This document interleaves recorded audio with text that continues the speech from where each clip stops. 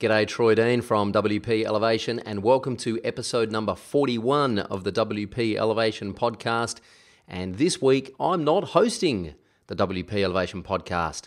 What do you mean, Troy, you're not hosting it? You're here talking to us. Well, yes, I'm just doing the introduction, and I'll see you on the other side of this interview. But this week, we have a very special guest host, Matt Medeiros from The Matt Report. That's right, this is the very first host swap where Matt and I have swapped seats for a week. I'm hosting an episode of The Matt Report in which I interview Jafe Thompson, who is now with X-Team and working on the Stream plugin. Of course, Jafe was WordPress evangelist at Envato for about 4 years, and he's now with the X-Team working on the Stream plugin. I was going to interview Nathan Barry for The Matt Report, but he was a little bit busy with a product launch, so I interviewed Jafe instead, and Matt is interviewing Jason Cohen from WP Engine on this week's episode of the WP Elevation podcast, which you're about to see or hear in a couple of moments.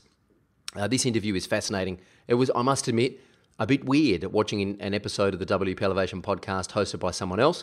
When Matt sent me through the video, I was like, wow, he's asking all the right questions in all the right places.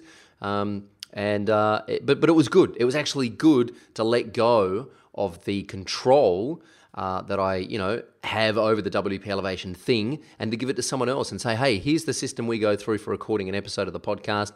Here's the guest I'd like. You go and knock yourself out. And Matt did a stellar job, as is to be expected, because he is a consummate professional and a great operator. But it was really interesting to let go of the reins and see if the system actually held up, and it did. Which is one of the things that you're going to learn in this episode is the importance of delegating. Now, I'm not saying that I'm going to delegate all of the podcast episodes to Matt, because that's ridiculous, but it was a good experiment. The one thing that I do in this business pretty well, I think, is host the podcast, and it was good to actually get that off to someone else for a week just to see what happened. So you're going to learn a lot more about systemizing and delegation if you listen to this interview with Jason Cohen. Of course, WP Engine, the preeminent premium WordPress, managed WordPress hosting company. They've been around for a while now. They've grown to over 150 employees. They are absolutely smashing it out of the park. And in this week's episode, I'm giving away a free coaching call on Skype with myself, just because I'm feeling generous. So stick around for details on how you can enter that competition a little bit later on in the interview. It's going to be very fascinating for you guys to see and hear an episode of WP Elevation hosted by Matt Medeiros, interviewing Jason Cohen from WP Engine. Stay with us. Let's elevate. This is the WP Elevation podcast, helping WordPress consultants elevate. This episode of the WP Elevation podcast is brought to you by Video User Manuals, the original, the best, the first, the only way to teach your clients how to use WordPress to manage the content on their website. Of course, the plugin puts over 60 video tutorials in the back end of your client's WordPress dashboard to teach them how to use WordPress, how to use WooCommerce, and how to use SEO by Yoast. So they don't need to ring you and pester you with those annoying questions like, how do I add an image to my page? The video tutorial plugin just shows them how to do everything they need to do.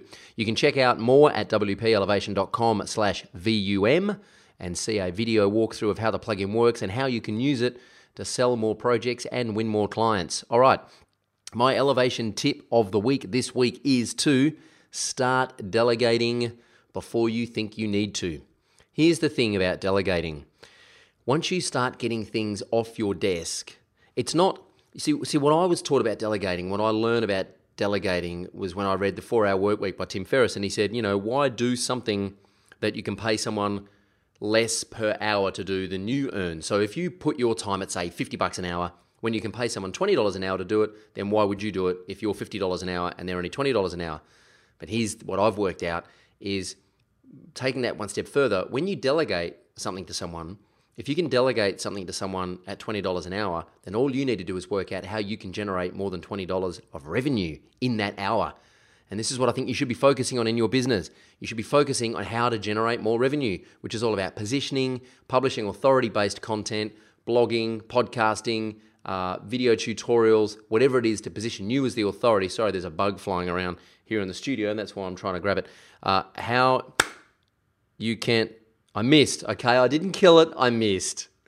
How you can position yourself as the authority, But you can't do that if you're too busy doing the things that you should delegate off to someone else. So work out what it is you don't enjoy doing, what you don't actually need to do in the business, and delegate that off to someone else. My experience has, since we have been delegating things to our remote team, whether it was Kristen, who was working for me through Zirtual in the States, whether it's our developers who work for us in our office in Manila in the Philippines, whether it's Jin, our community manager. The more stuff I delegate to people, the more stuff happens and the more time I've got to do higher level things in the business, like form partnerships with, other partners that we're partnering with to add more value to our audience and add more value to their audience, and for me to go and find bigger clients for us to work with, because I'm delegating things. And I started delegating, and it was scary, but I started delegating before I needed to, because I knew that there was no way we were going to grow if I didn't start delegating. And Jason Cohen in this interview talks a lot about delegating and some of the things that you should be delegating. Nice segue. Jason Cohen is, of course, founder of WP Engine, and he's got a fascinating story to tell about his entrepreneurial journey and some of his strategies for success. I strongly recommend you listen to all of this interview. It's very entertaining, it's highly engaging, and you will learn tons. And it's hosted by my good buddy Matt Medeiros from The Matt Report, and our very first guest host on the WP Elevation podcast. If you want to see me interview someone, get on over to thematreport.com, where I interview Jafe from X-Team. X-Invado, of course, and he's now with X-Team. So, without further ado, let's go and check out Matt Medeiros interviewing Jason Cohen. Good day, everybody. Welcome to WP Elevation. Good day. Is that how these Australian Aussie folks say it? I hope so. I hope I'm not ruining Troy. I sat in a mirror for like 30 minutes. I'm like, can I do an Australian accent? Was that like New Zealand? No, I'm Portuguese. I can't do this. So WP Elevation, we're here to elevate your WordPress freelance business. Today joined by Jason Cohen, co-founder of WP Engine. Jason, welcome. Thanks for having me. I know Troy usually gives away his house and his car and everything for some kind of special prize. I don't think we have any lined up, but I'm sure if there are any, Troy will be putting this in the show notes. This is a special host swap where from the Matt Report, I come and host the WP Elevation, and Troy will be hosting an episode of the Matt Report with Nathan Barry. So we'll be doing some kind of announcement of this, so go ahead and make sure you tune in to both episodes. It should be really fun. Let's jump right into the questions, the WP Elevation questions. Jason, when you were a kid, what did you want to do when you grow up? Well, I don't know that I gave it a ton of thought. I think a lot of people in technology are obsessed with computers at a young age and have various stories about computers with small amounts of RAM measured in with letters like K instead of M's or G's. And I have all those stories too, but they're sort of boring because a lot of people have them. So I don't know, I like computers, I like programming, so I followed that, and I was very lucky that I happened to grow up and then enter the workforce in the mid-90s, where being able to program something was useful and lucrative. And in America, and a cisgendered white male and all that other sort of genetic lottery stuff, as Warren Buffett says. And so it was just, it was possible for me to take that skill and really make a living at it. So I did this is my fourth startup. Did a bunch of startups, some bootstrapped, some venture funded, as a single founder, as a co-founder, and so on. I think maybe I'm unemployable in terms of my attitude towards many things, and perhaps that's why I started doing startups. So it's very hard to be introspective and retrospective, because you don't get to run the experiment more than once to know what is really driving all that. But that is nevertheless what happened. Yeah, I think unemployable runs in the fabric of all of us as right. I do remember back in the day trying to hook up my dad's computer. I don't even know what it was. I think it was like a Sperry, or maybe that's what the keyboard manufacturer was. But it had, the typical real floppy drive with the 5.5-inch discs, and trying to get Dig to play, which was a game on DOS. When did you first discover the web, and when did you say to yourself, this is the path I'm going to go down as an entrepreneur? Well, I lived through the late 90s, and that was not the web as we know it today. It was obviously a strange bubble, but you sort of couldn't avoid it in software there. You were sort of dragged through the maelstrom.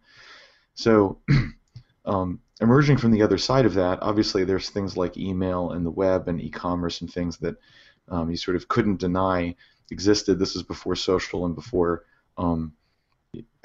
before mobile, and so those things hadn't risen.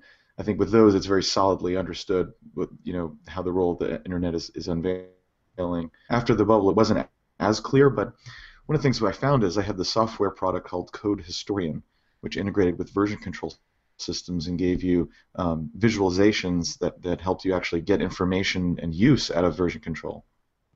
And it was just a project, a side project. But by putting it on the internet, people found it. Eventually, they paid for it, and they had ideas about what it should do that were different than mine. And some of those ideas are definitely better than mine. And I followed those. And this is where my third company, SmartBear, kind of grew out of that. And all of that was made possible only by the internet. So you have people all over the world finding it. Therefore, a lot of people, which was unusual earlier. It was very hard to find people. Then it was easy. Google just came out with AdWords, and so for 5 cents a click, which doesn't exist anywhere now, but for 5 cents a click, I could be the only ad on Subversion, right? Like so, it was at that moment you were very findable, even inexpensively findable, and so.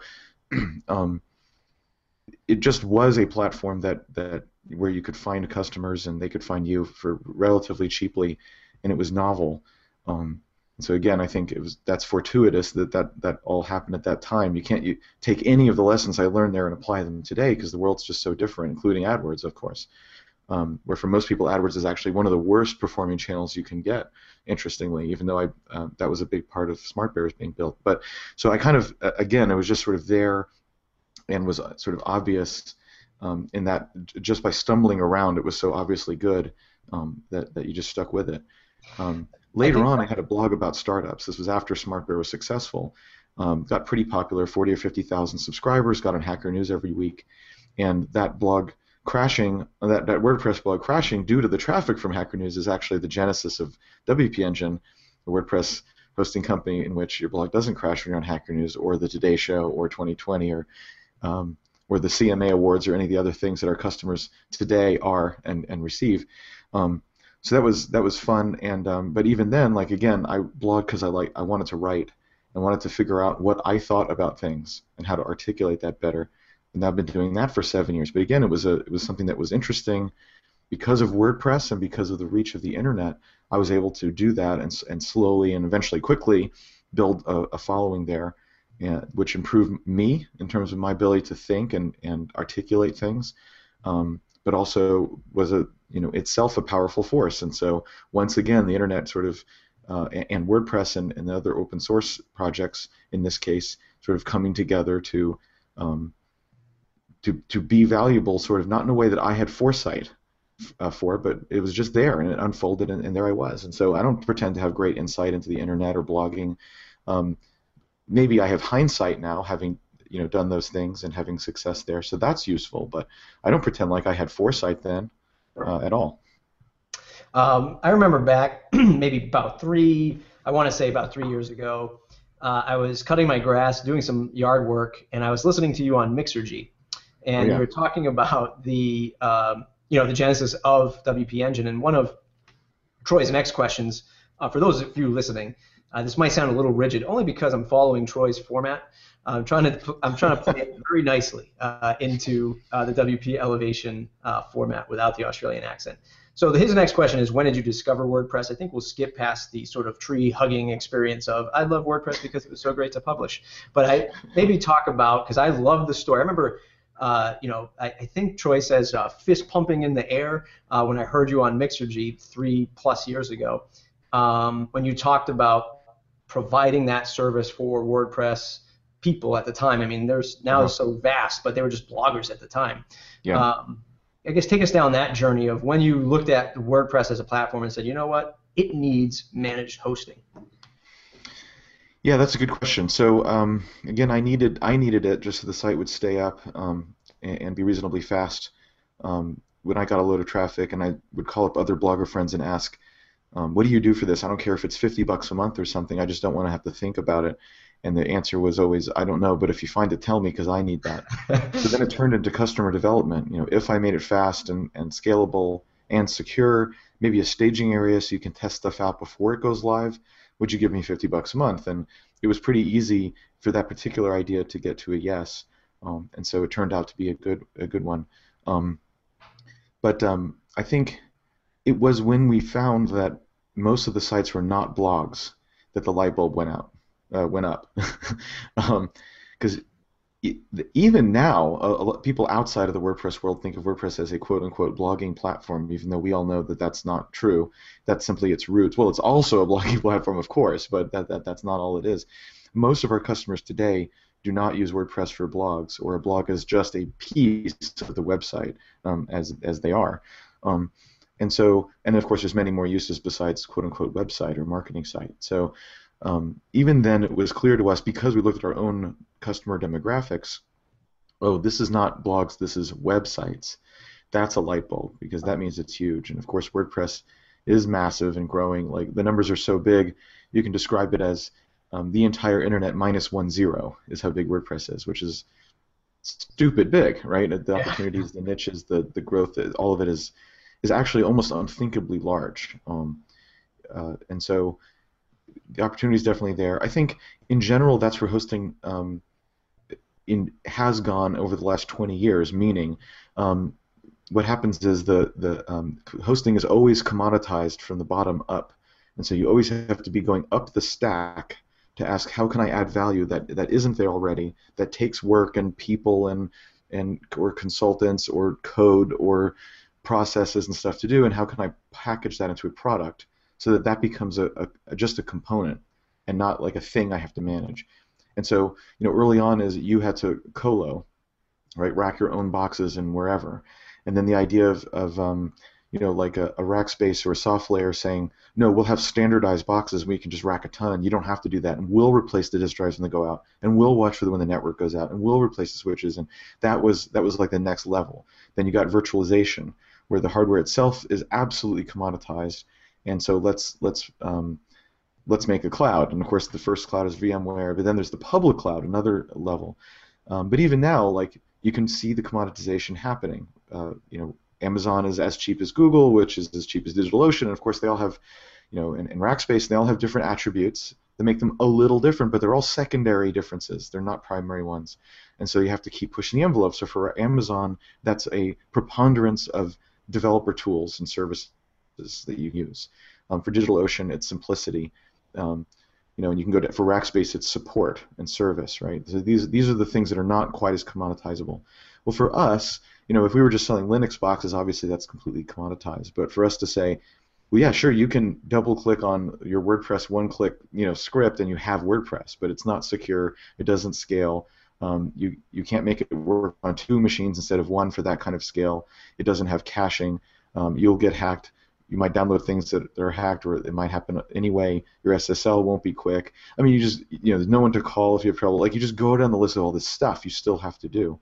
So that, pushing up into that is the next step. And this has happened with email already, right? You don't run email servers anymore. My God, we use Gmail or whatever, right?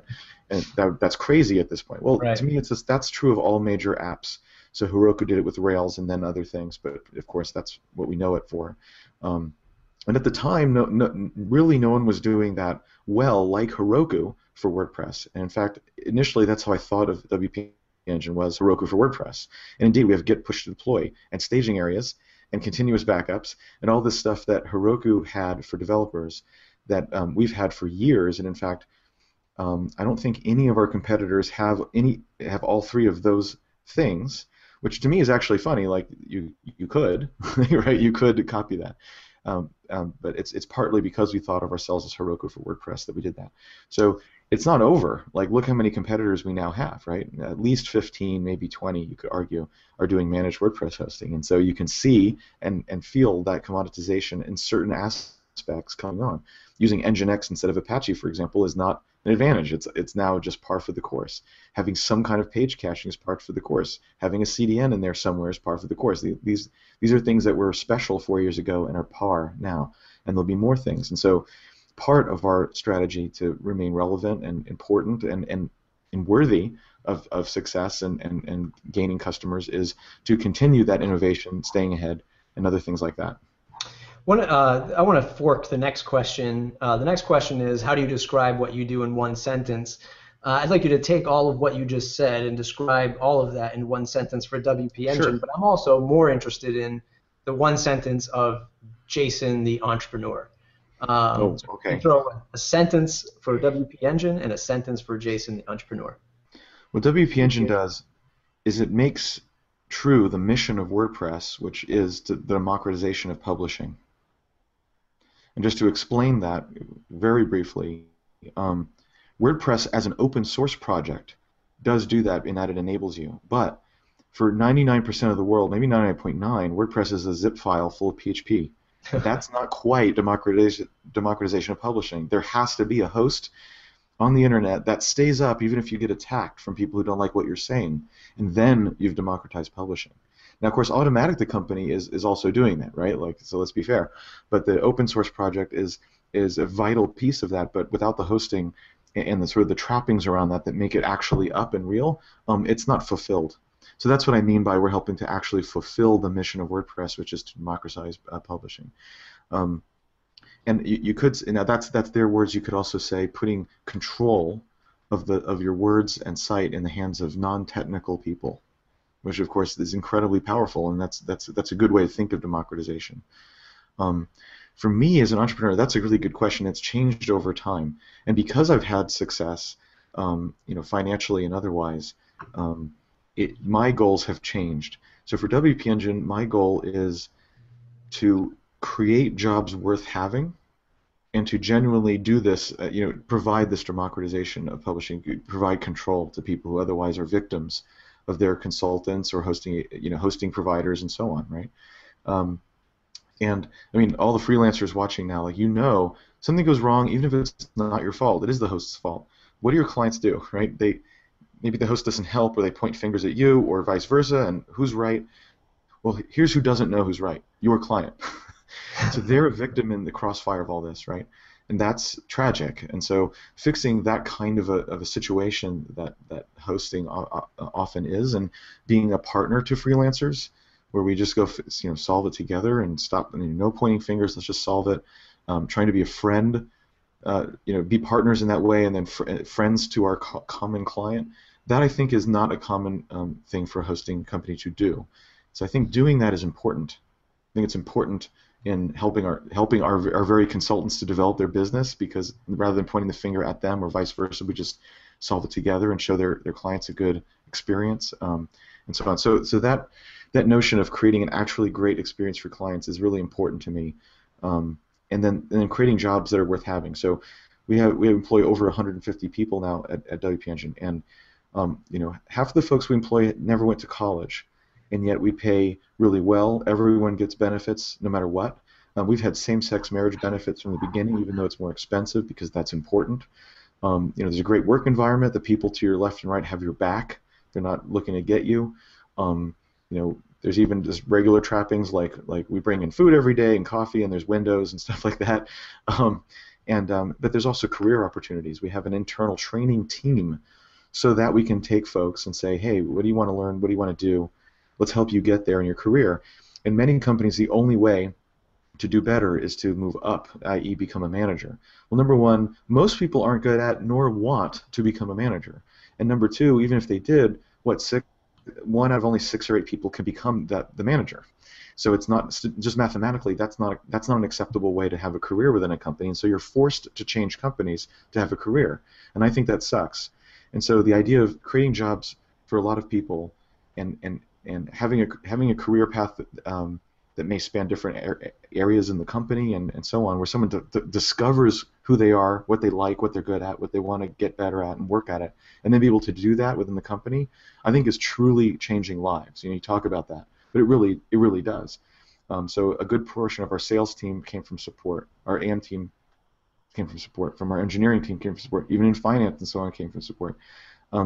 Because we have those opportunities, and we work for those to exist. So I think that's important, just in the world to do. And so if we are very successful from the usual business metrics point of view, and that's wonderful. But I think if you stop there, that's just another business. That's just another thing with financial metrics. And even if you have thousands of employees, you're just another big company with jobs no one particularly wants. And that's not good enough for me now. And so to me as an entrepreneur, like I guess if I could boil that down to a sentence, I suppose it would be something to encompass that. So creating experiences for our customers, and also let's not forget our employees, that truly do change people's careers and therefore lives and what they do most of their waking hours. I think that's far more important than exactly how big we get or whether we go public or whether we're valued at this or that. That's the important thing, and that's the thing where no matter what happens, if we succeed at that, you can look back on it and say that I did something truly important in the world. And of course, we also want to be financially successful. Don't get me wrong; it's not like that's not important. It is, but it's necessary. Otherwise, it all goes away. It has to be financially successful to be sustainable. So, of course, that's primary. Sure. But in that sense, but if that's all it is, it's hollow. Yeah, I totally agree. For 7 years, I was a product director at an ISP, and I remember, as you were talking before about the commodity of hosting and the blame that maybe clients or freelancers put on the host. I totally get it. I remember when Blade servers were coming out, and we were like, "Oh my God, Blade servers! We can stuff in 10 servers in 4U unit. This is amazing." And we used to do co-location walkthroughs with clients, and that was fun. Back then, and it was exciting. But the support factor of an ISP or somebody who had servers, responsible for uptime is not something that I truly envy anymore. It's hard. It's definitely hard.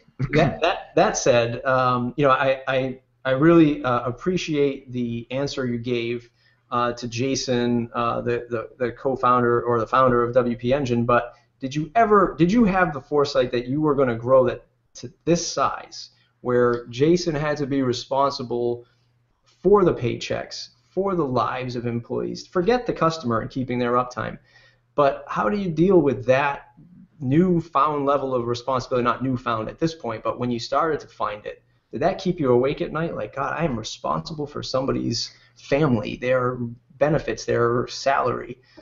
Did that keep you up at night, or were you prepared for that? Well, this time around, I was prepared for it only because I had to go through that crucible at SmartBear, just at a smaller scale. But it doesn't matter because yeah, it's true. More people is more, but the pressure and the responsibility of that is there even with 3 employees or 1 employee. It's worse when you're having to fire somebody, and even though you know it's the right thing to do and this and that, and intellectually you get that. It's always incredibly difficult, and that very fact of and what if they have a family and they have to support them, and this and that, and that is an extremely difficult thing to face all the time. And at SmartBear, we didn't have recurring revenue, so it's worse. With recurring revenue, it's a little better because with pretty good fidelity what your revenue is the next month.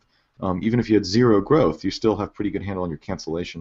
And you won't have 0 growth, but you can dial it in pretty well what's going to happen, and so that alleviates some of that immediate financial pressure. At SmartBear, I didn't have that. Literally every month, you're starting again at 0, thinking, I hope we can pay for these 13 people or whatever.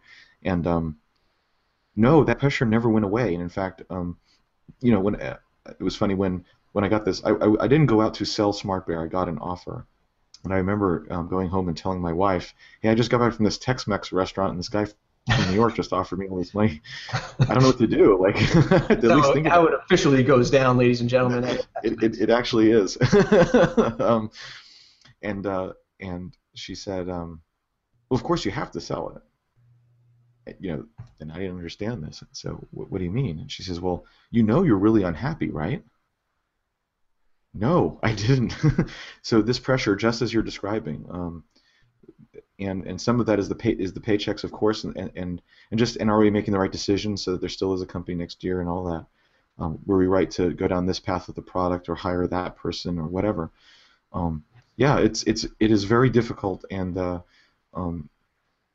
I think this time around the combination of recurring revenue and our growth is sort of ridiculous, and so you have a whole different set of problems, which are, I guess, equally difficult to deal with in a stress level. They're just, you just shift what you're stressed about to a different place, and so it's all incredibly difficult and stressful. I'm not sure that it goes away, and maybe it shouldn't. In other words, maybe it's bad, if as a human being you aren't concerned with the welfare of the people around you, or if you think firing's easy or fun, maybe that's a problem. So it's hard, but maybe that's okay in a way. Yeah, no, I totally agree, and that's a phenomenal answer to that last half there. For those who follow me on my podcast, they primarily know that I grew up in the car industry. My family owned car dealerships for 60 years in our community, and there were employees working for my grandfather and my father who saw the birth of me and worked for us for 3 decades. It's just ridiculous the amount of retention back then. Different times now, of course, different markets. When I want you to be able to give it 2 pieces of advice to the WP Elevation listeners. First tip are there any tips to make firing or laying somebody off a little bit easier that you've experienced? And the second tip would be, when do you know it's time to step aside to let somebody take control of some task, some major task? But number one first. Yeah, those are both great things to get into. So number one, letting someone go easier. There's a bunch of stuff in here, and these are the kind of things where I was told this a few times by a few people, so it's absolutely true. Still, it took me a bunch of iterations before I really internalized it. So I'm not sure that me saying this will directly help this next time, hopefully, but it may take some motions. Many things in startups are like that, aren't they? But I'll tell you them anyway. So the first thing is to recognize that most people know they're failing. Most people realize they are not carrying their weight, and certainly the other people in the office know.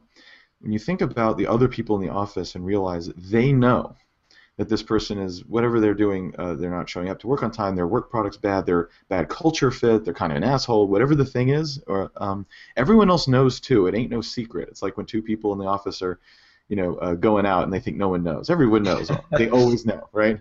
Same thing. And so thinking about all the other people that aren't that person, their experience of having to come to work every day knowing that this is going on, and the attitude of you, the manager, is to let it continue. And what does that mean? And how long will they be comfortable letting that go? And what kind of pride will they have coming to work, and so on? And so you in a funny way, you owe it to everyone else in the office to act. And almost always everyone goes, yeah. And so that's number one. Number two, I remember we were at Capital Factory, which is sort of like a Techstars or a Y Combinator in Austin that I helped start. It's now about 5 years old. And we were doing this talk about this very subject. And someone said, all right, everyone here raise your hand if you fired someone before. And it was a lot of people who have had businesses before, so almost everyone raised their hand. They said, now keep your hand up if you've ever, even once, fired someone too quickly. Every hand went down. You always wait too long. It's always like painfully obvious and all that. Again, maybe you can forgive yourself because it's sort of an error that a good person would make, and so maybe that's in that sense it's okay. But the point is that when you finally muster up the courage to do it, you're right. Like, it's probably too late, and so you can take heart in the fact that actually that's true. The third thing is very interesting, which is you are preventing the person who's not succeeding from finding a place where they can succeed. You, as the manager, are literally causing them to be unhappy, unfulfilled, and unsuccessful. You are. Because there is a company out there where their skill set, their culture, even if they're an asshole, there are companies full of assholes where that actually works. And I don't mean, so I literally don't mean that in a disparaging way. It's a positive thing. Like, people have a place to be. Industry.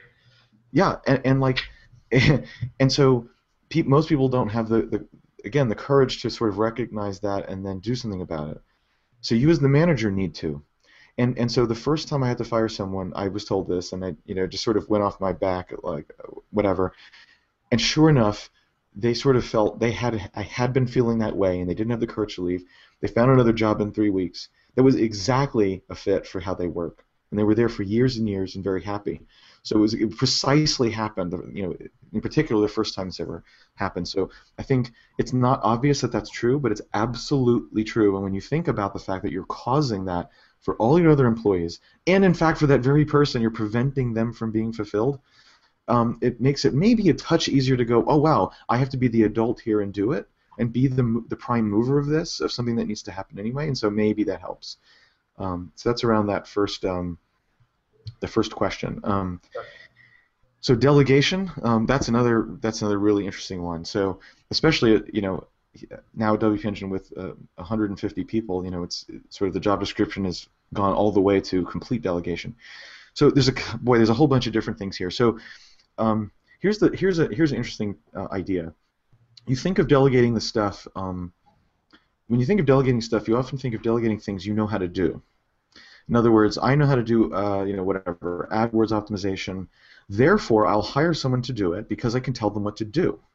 I'll know how to ask them questions to interview. I'll know how to direct them. I'll know how to know if they're being successful. Because I know AdWords, I'll do that. What's interesting is that's actually the opposite of the right thing to do. The thing to realize is that, and I'm going to pick 4 categories. Obviously, they're arbitrary, but whatever. There's things you're not good at, things you're okay at, things you're excellent at, and things where it's your secret superpower you're stupid good at, and in fact, you couldn't really be replaced. And you think about delegating the things, you often think about delegating things that you're excellent at because you know how to hire and manage it, right? But actually, what you do when you delegate that way is you actually get worse output. Because you think you're really good at whatever the thing is, you won't be able to hire someone who's in fact even better than you at it, which is actually your job when you delegate, is to find someone who is better than you at it, so that you're not just sloughing off work, but that the work becomes better than what it would have been had you done it. And it takes a lot of ego set-asiding in order to realize that that's true of kind of everything that exists at the company. And so taking that to its logical extreme, you have a really weird thing for a CEO, which is that your job is to hire and manage the entire executive team, whoever's running sales, marketing, engineering, accounting, people, and so on. And it's your job to ensure they're all better at that than you. And yet you're the manager of people who are executives and leaders of other people, and you're the main leader, and you are actually the person in the room who is the worst at all of these things. Now, how in the world do you manage that? It's hard, but actually that is success as a CEO to do that. Otherwise, you haven't hired big enough.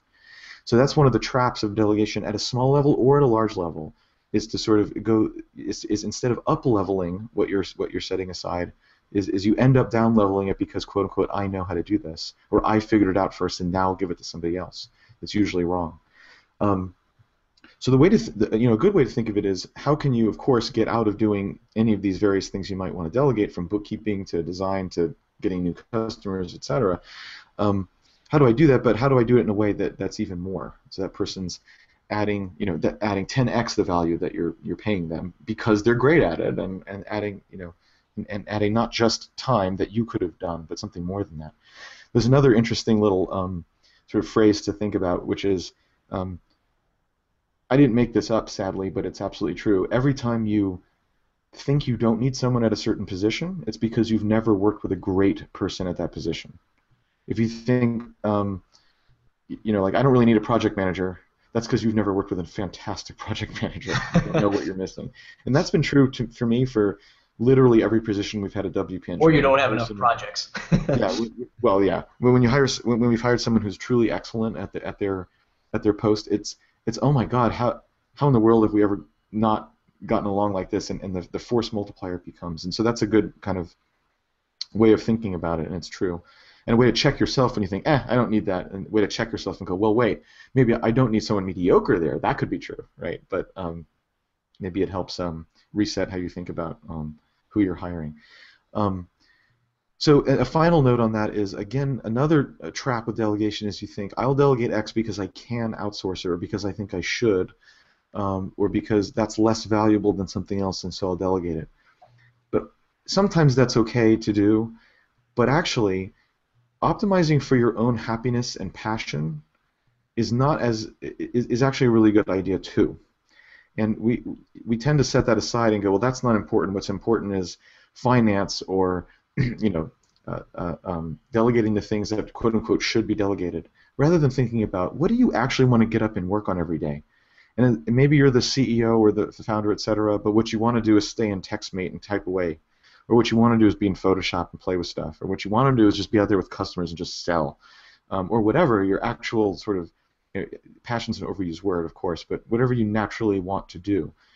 because whatever you actually want to do, again, this is an overstated thing, but the time will fly by. You'll be energized by it instead of defeated by it and de-energized by the end of the day, and that's really important for your mental health, for your productivity, for whether you're going to get burned out at this. These are important things.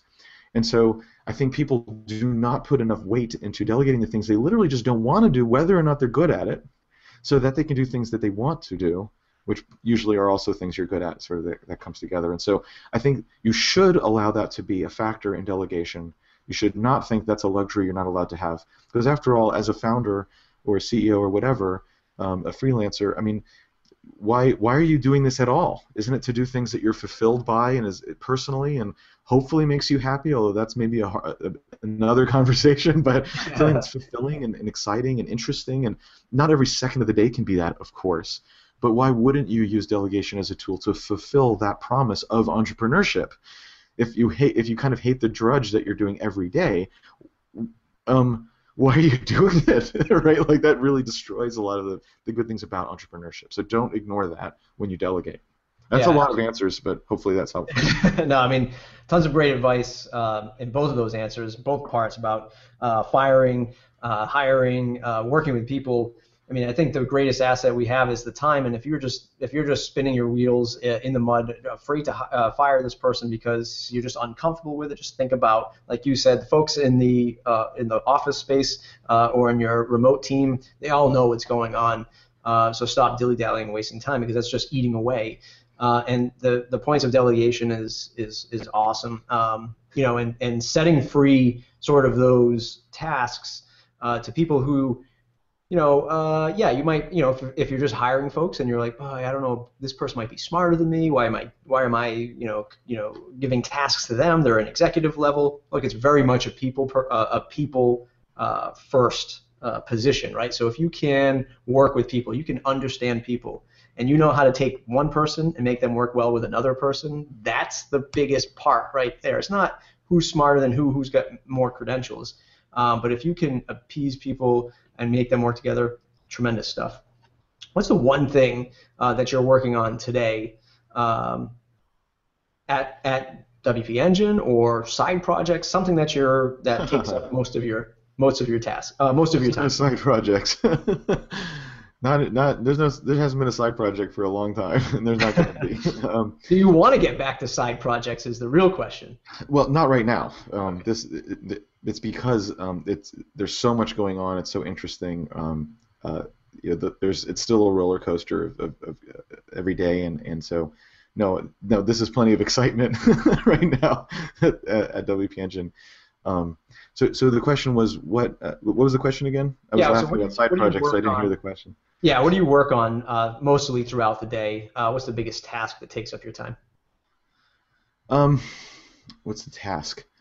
I guess there's not really one task. I would say my primary job is to make sure that we in engineering are developing the right things today for the sort of tactical things that need to be done today, as well as setting up whatever the strategic goals are for the next year or two, that we're making progress in those in some way, and that the team is the right team and empowered to do it. In other words, if there's even one task that's assigned to me, it's a failure of management. Now, that's only because we're at a certain scale. That's not true when you're two guys. You just do it, right? Like, everything I just said is not true. But we have a team of, 32, 33 engineers alone, much less the rest of the company. And so if literally anything is something that I have to do, or even feel that I should do it, there's been some fundamental failure, because either I'm not trusting someone that I need to, or I haven't empowered someone that needs to receive the power, or I haven't communicated something they need to know to make great decisions without me, or I haven't hired the right person that I should trust, which is still my fault, or something's wrong, or I'm micromanaging, or something's happening bad. If there's even a glimmer of like somehow I should be involved or doing it or deciding something, that's because I haven't empowered the team. So a lot of what I do is recruiting and hiring, and then talking about strategy, working with the other departments outside of engineering at WP Engine around what we're doing and that sort of thing. Trying to find out what do my teams need for them to succeed, what's working well or not. trying to bubble up the sort of couple of main broad macro things for the teams to address or work on or make sure they're thinking about and so on. And then there's some outward-facing stuff, so as the CTO, and I guess also as the founder, a founder always has a special asterisk next to their name in public, and so that comes with certain responsibilities, whether it's social media or blogging or going to events or talking with partners or customers and so on. So there's that. I'm riding the bull at a WordCamp.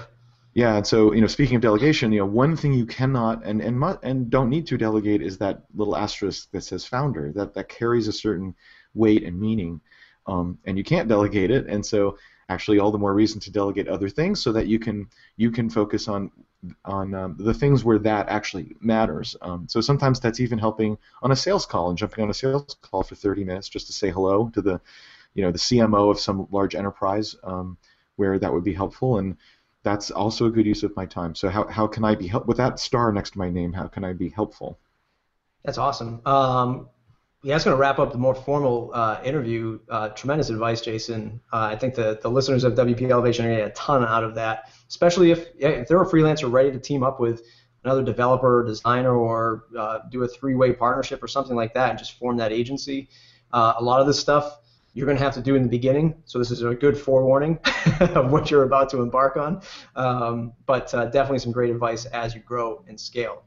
I'm going to jump into the second segment, what's in your toolbox. This is actually from the Matt Report, and I want you to answer it because I want to know what pivotal piece of software you use to keep your team in check or in play with all of this stuff that you do day to day. Is it like a Trello? Is it simply email? Or what is it that you use to keep it going?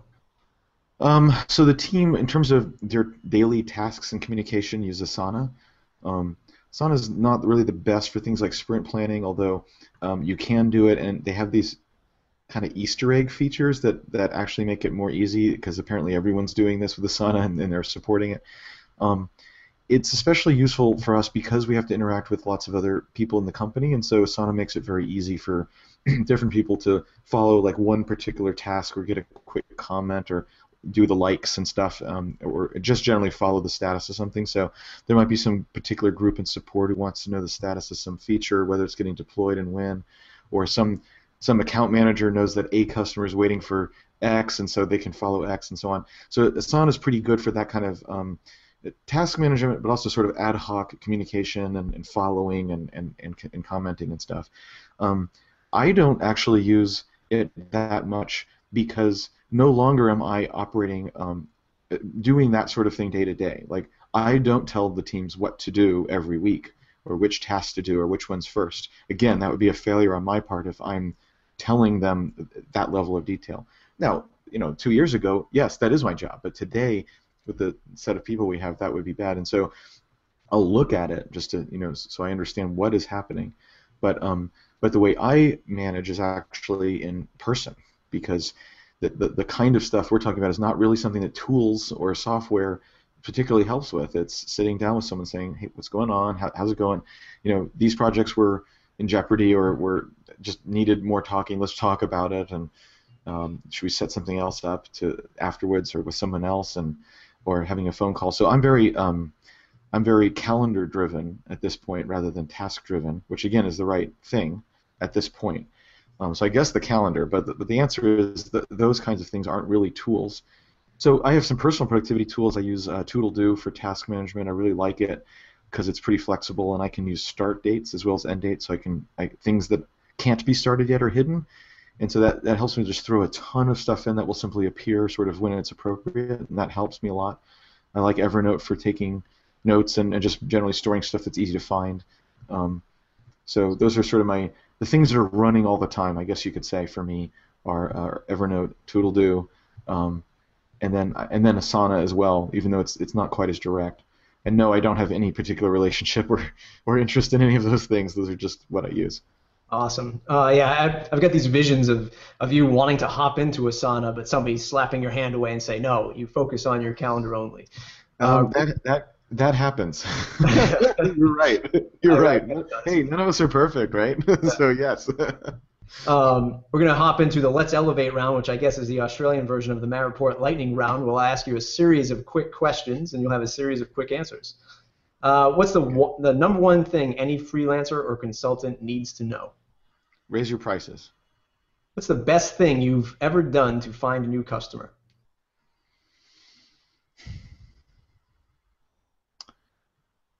Realize that consultants are the channel to the best customers.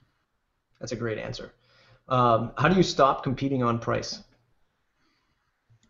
Raise your price and then ask. No, let me give you a different one. Ask yourself, if I was 10 times more expensive, what would I have to do to justify it? What would my website have to look like? What would I have to do as a service? Would I have to make a report? Would I have to speak a certain way? Would I have to have certain meetings? What would the work product need to be? How many hours would I have to work to deliver something? What would that have to be if I had no choice? Then do some of that stuff and then only raise your prices by like 2x. That's awesome. Any tips on writing better proposals or perhaps increasing conversions? Maybe a little bit of what you just said. I guess those are two different things. I would say honesty increases conversions. I could go in more detail, but you want me to be brief. But don't pretend to be an agency or a thing that you are not. And yet, you can trump up the things that you in fact are to still justify those prices. And if I could use just one word to describe what it means for an agency to be tiny and yet very expensive and justify it, it's boutique. Think, how can I be a boutique? Yeah, absolutely. I think that a lot of us hear the advice, fake it till you make it, but I think we get that puts blinders on ourselves. And I think if we actually took a step back and realized how much stuff we already actually did as a freelancer or a solopreneur, you could justify your rates just by spelling out what it is we do. Sometimes we forget all the other stuff we provide to our clients. You already answered a favorite tool or CRM system, or do you have a favorite CRM? No. No. We use Salesforce, but I wouldn't say it's my favorite. Okay, that's a good Actually, answer. you know what? Yes, there's a CRM called Lantern CRM. Lantern like a light.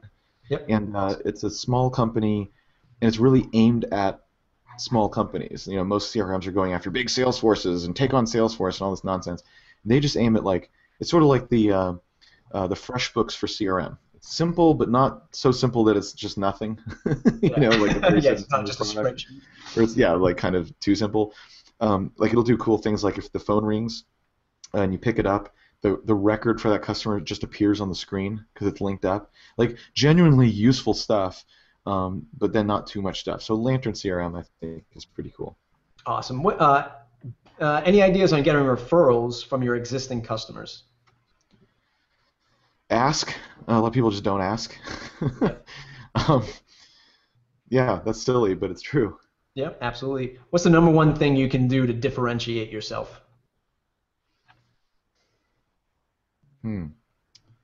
I think if you're forced to answer the question how to be super expensive, you are also forced to ask why you. But I think maybe that question, why you?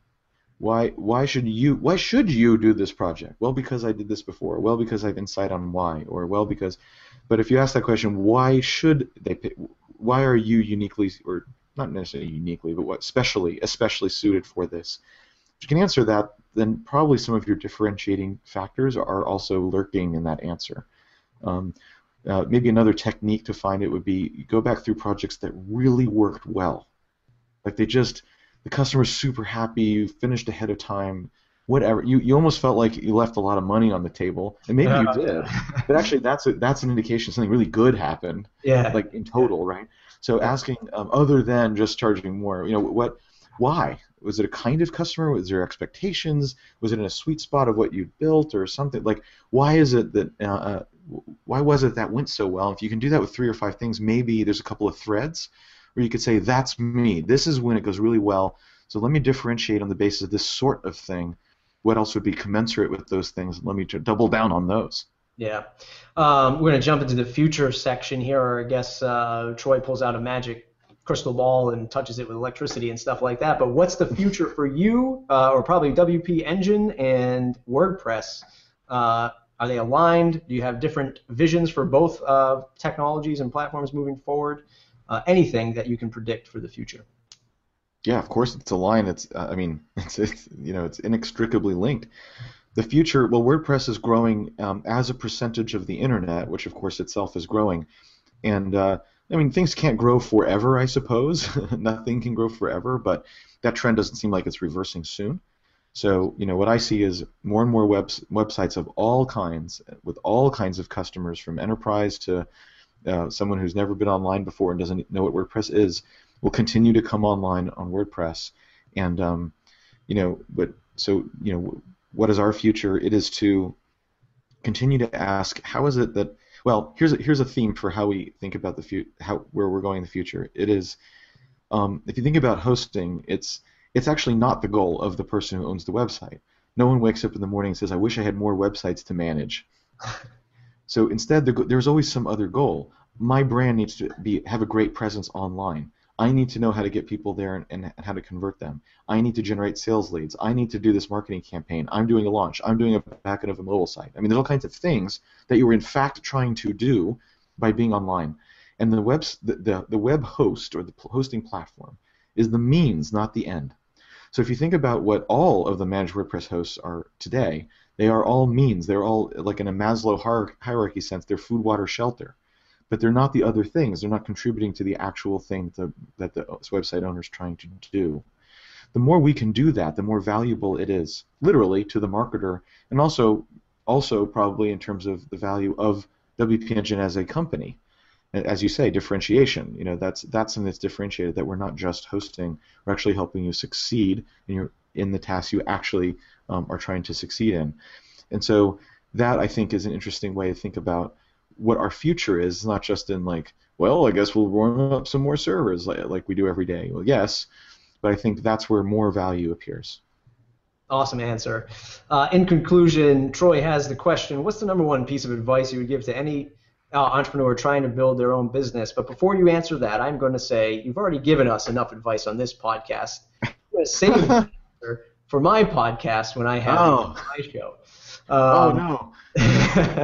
So we'll hold that. I've got another hour worth of stuff. We'll be all right. Until you appear on mine. I'd be happy to. It's been an awesome show. I'm sure the folks listening to the WP Elevation are going to really love the advice that you gave out. Where can they find you on the web to say thanks? Oh, sure. So I'm on Twitter. I'm @asmartbear, the letter A, smartbear. And my blog is blog.asmartbear.com, the blog I mentioned.